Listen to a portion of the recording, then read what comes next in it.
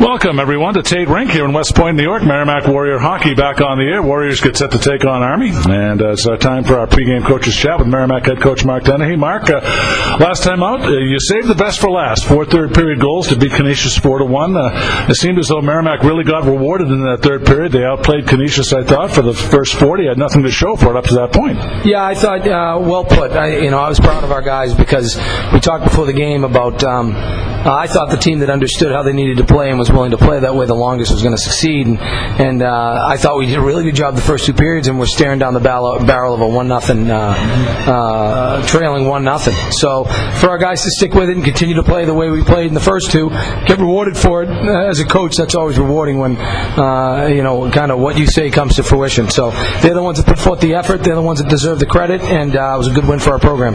Well, Jace Hennig returned to the lineup. Mark seemed to provide a spark, scored twice, so once into the empty net as well. How important will it be to get him going in the second half to augment the offense?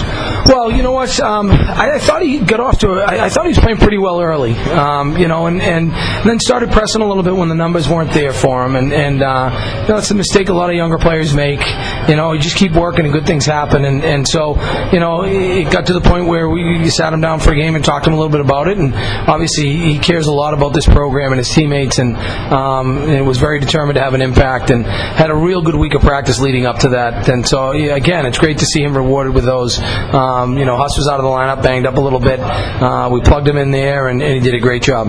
And Drew Vogler, Mark, we talked about his keys to success. How strong was he? The first and only goal he gave up looked to be a screen in front. Otherwise, perfect on the score sheet. Yeah, I thought he fills up the net pretty well. He's a big kid, especially up top. What I was really impressed with a lot of it was his puck handling. I thought that he did a good job of getting the pucks and moving them and getting them to our guys. And I think there were a couple times that he probably saved a shot on net because of the way, and helped us to break the puck out cleanly because of how he handled the puck. But played with boys. Sometimes those games where you only face 18 shots, they're not as easy as when you're getting pelted because you have a lot of time in between to think. And he did a good job. And as we tell all our goalies, you only have to make one save a night, the game winner, and he made that. And last thought on Hennig and Vogler, Mark. Both were recognized by Hockey East. Vogler, Defensive Player of the Week, and Jace as also a top performer. That's got to be a proud feeling for you as a coaching staff when these guys get recognized. Well, I think everybody in our locker room is more interested in team awards, and they'd be the first ones to tell you that both those awards are awards they share with their teammates. Right. So whether it's Brian Christie, who made a great play to Benny Ba for the second goal, or Benny Ba getting it to Jace, or the role of the whole team in defending from the inside out and making sure that Drew saw pucks. I think it's symbolic of the effort of our team that weekend, and I'm happy for both those guys. But again, I think everybody in that locker room is much more interested in the team awards. Mark, tonight we get a look at Army, great rival for Merrimack, a team coming off 2 overtime losses to AIC. Their top 6 scorers are back. No shortage of talent. What's your take on the Black Knights? Oh, this is as fast an Army team as I've seen. They've got I think they've got some good skill up front. This is a team that went into UConn and beat UConn 2-0, held them to 23 shots. They do a good job of protecting in front of their net. They look for turnovers. They don't necessarily force you on the forecheck, but you make mistakes, they can put in the back of the net. So we've got to really do a good job of taking care of the puck tonight. They're also a physical team. What I tell our guys, when you play a West Point team, no matter what year it is, right, there are certain things that are going to be guaranteed. They're going to be in incredible condition. Okay, they're going to play hard. I mean, this is the easiest part of their day, and then there's no quitting them.